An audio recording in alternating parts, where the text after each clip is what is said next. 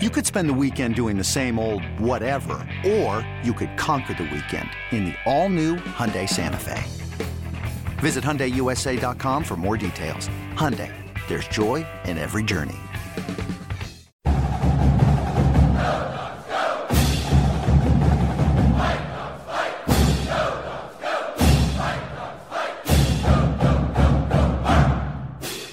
Hey, Jimmy, with the revelation that Cal had a positive COVID test, any update on how that would impact tomorrow night's game, as well as a couple of your coaches announced on social media that Michel Powell was best hands in the room this year. We don't know a lot about him. What can you tell us about him?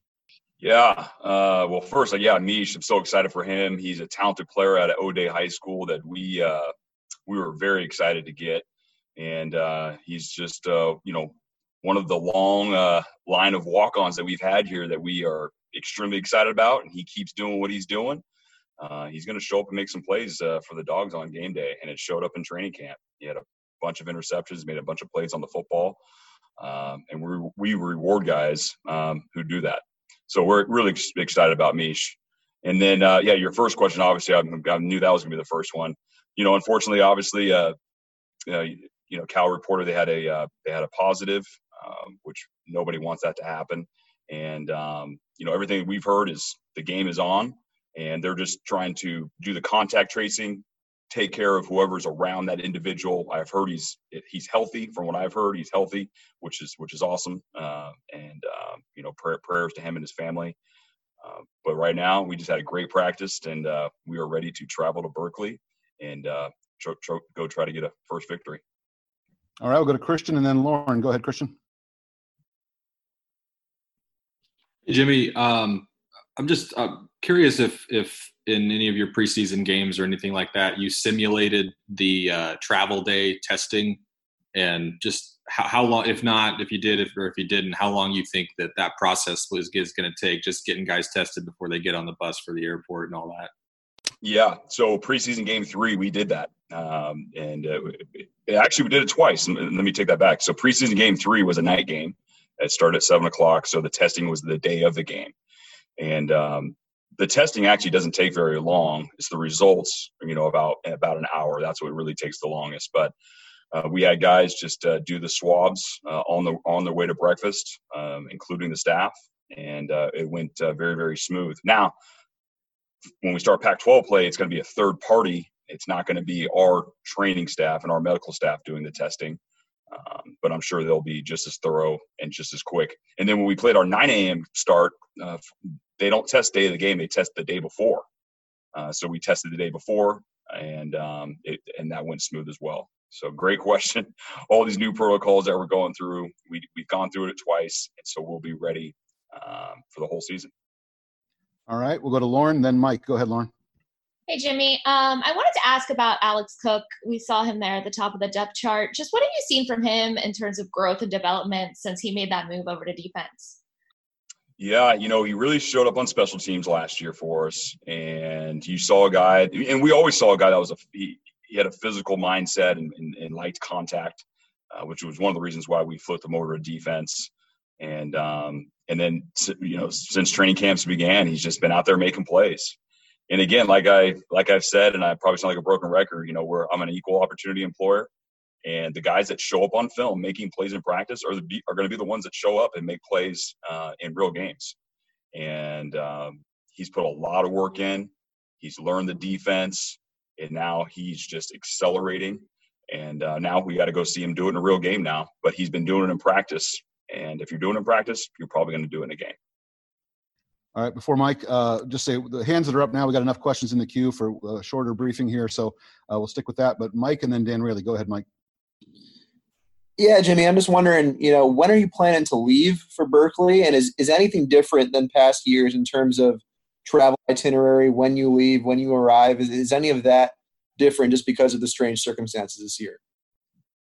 Yeah, great question. I think off the top of my head right here, without having our schedules in front of me, I believe our buses leave around 1:15 tomorrow afternoon, somewhere right around there, and then plane departing around 3, something like that.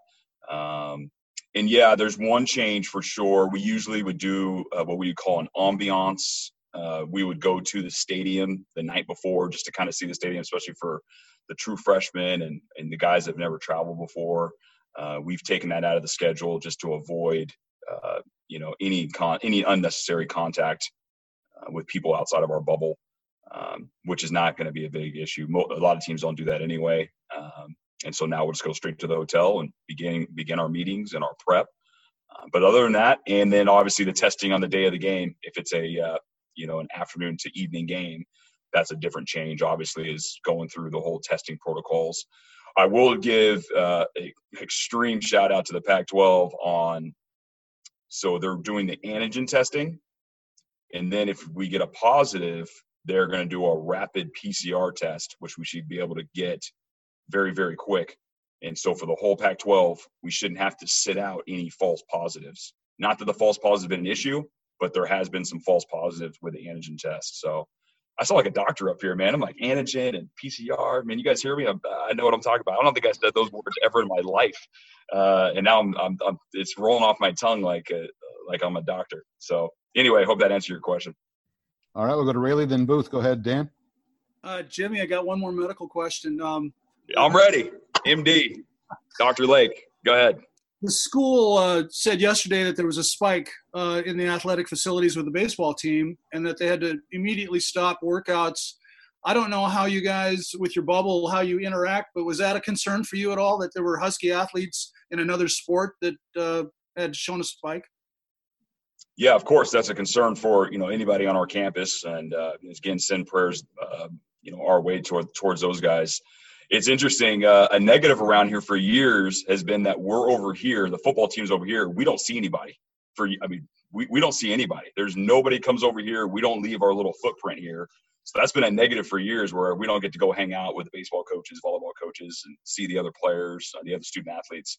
But now it's obviously a positive. We are literally in our own bubble over here. No other student athletes come over here, and our guys don't leave this footprint at all. And so, with this coronavirus situation, us being over here by ourselves has turned into a positive. All right, we'll go to Booth, then Chris Fetters. Go ahead, Tim. Hey, Jimmy, I was wondering if you might have had any contact with Justin yesterday after they determined that they had a positive test, or is that something that your staffs sort of handle? And then do you expect to be more like week of conversations this year between schools just because of the uncertainty of testing and potential positives? Yeah, we're really I'm going to let Jen Cohen and our administration handle, that part of it. I know I'm sure their administration has been in contact with our administration, and then I really speak to Jen, and that's the way the process is going to work here moving forward. I mean, I know all the head coaches and their staff, and myself and our staff, we're just focused on game planning and getting our teams ready to go, and all the logistics of testing and when we're getting on the bus and meeting the next meeting and all that stuff. And if there is a case on our team and there's maybe a pause that has to happen here at the University of Washington, I would let Jen know that, and I'm sure Jen would let our opponent know that during that week. All right, we'll go to Fetters, then Nick Mendro. Go ahead, Chris. Jimmy, one of the big storylines, obviously, of this week is the fact that both teams are, they have a first-year offensive coordinator. I was wondering, in your time in the NFL, did you ever come across Bill Musgrave, and did you have any opinions of him as I don't know if he was a coordinator back at that time, but I definitely know he was a quarterback's coach and an offensive guru. Any opinions of him back then, and any ideas of I know Coach K talked a little bit about what they might expect on defense on that side, but any feelings on him? Yes, we did come across him. I mean, it's years ago now, obviously, and we all change. But I can't say enough about how much I respect him, his long career. I mean, he's had a lot of explosive offenses at the highest level of football. And I got a lot of respect for him. I've met him a handful of times, and he's a great guy, great coach. He's been in this business for years. And so we're trying to figure out what we think we're going to see. I think for sure, I said on my radio show last night, I don't think we're going to see the air raid. I don't think we're going to see triple option. So we can X those out of the game plan. But we're definitely going to see a pro style offense, and we're running a pro style offense, so there's going to be a lot of carryover. And I'm sure their defense is saying the same thing, that we hired a pro style guy, and their defense is seeing some similar plays in practice. So both teams are going into it a little bit blind. We know what each other's defenses look like, but that's the nature of usually opening games. There's going to be a guessing game a little bit. All right, we'll go to Nick and then Larry. Go ahead, Nick.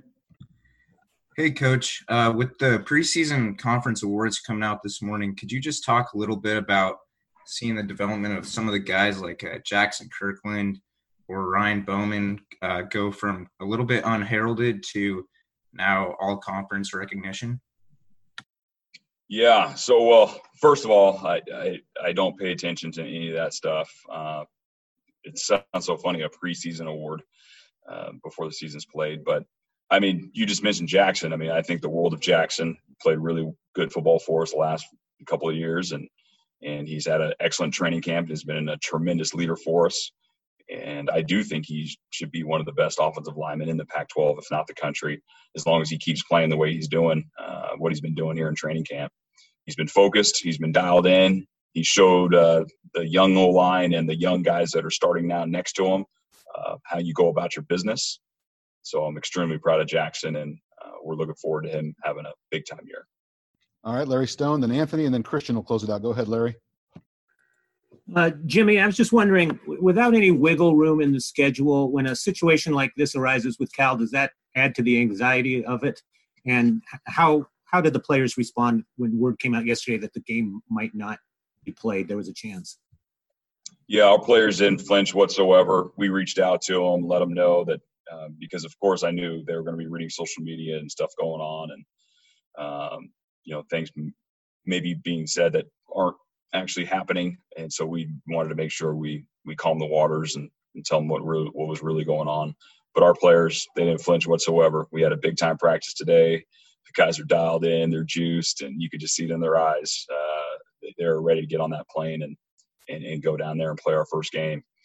And what was the first part of your question? I apologize, Larry. It was with no wiggle room in the schedule. Oh, I'm sorry. Yeah, that's right. Yeah. So, yeah. It definitely does, because here's the interesting thing about it. We can do everything perfectly here and stay in our bubble and wear our mask and I drive from here back to my house and back here. I don't go out. I don't go to any restaurants, and our staff doesn't either, just to make sure we don't get infected. We can do everything perfect, but then all of a sudden, if our opponent has a slip up, then our game could be canceled and it won't be made up. So yeah, it's something I can't control. So there's not going to be anxiety on my part at all. But it does have a little bit of a helpless feeling, knowing that we could prepare for a game and then to no fault of our own, a game could be canceled with no room to make it up. Very, very interesting year we're in right now.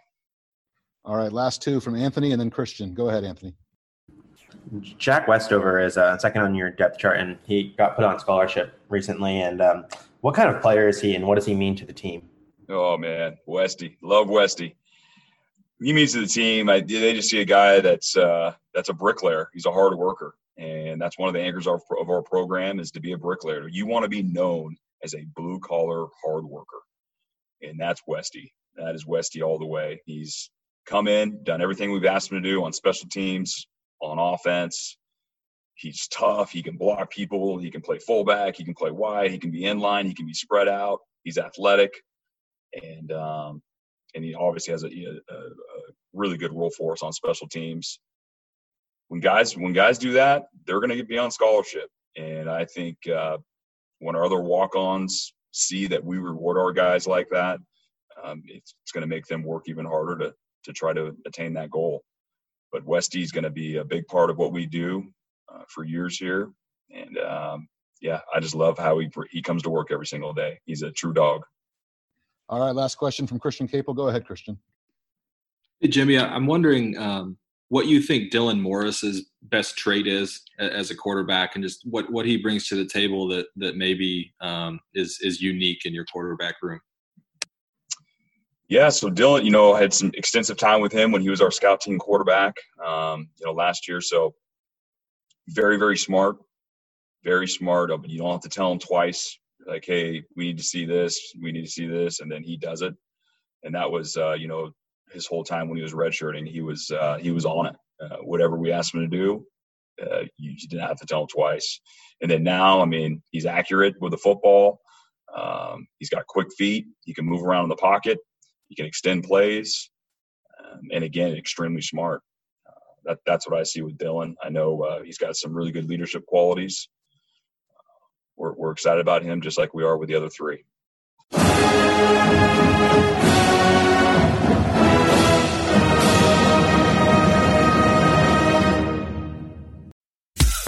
Every sport has their big, juicy controversy. Boxing has the Mike Tyson ear bite. Cycling has Lance Armstrong. Baseball has its steroid era. Curling has Broomgate.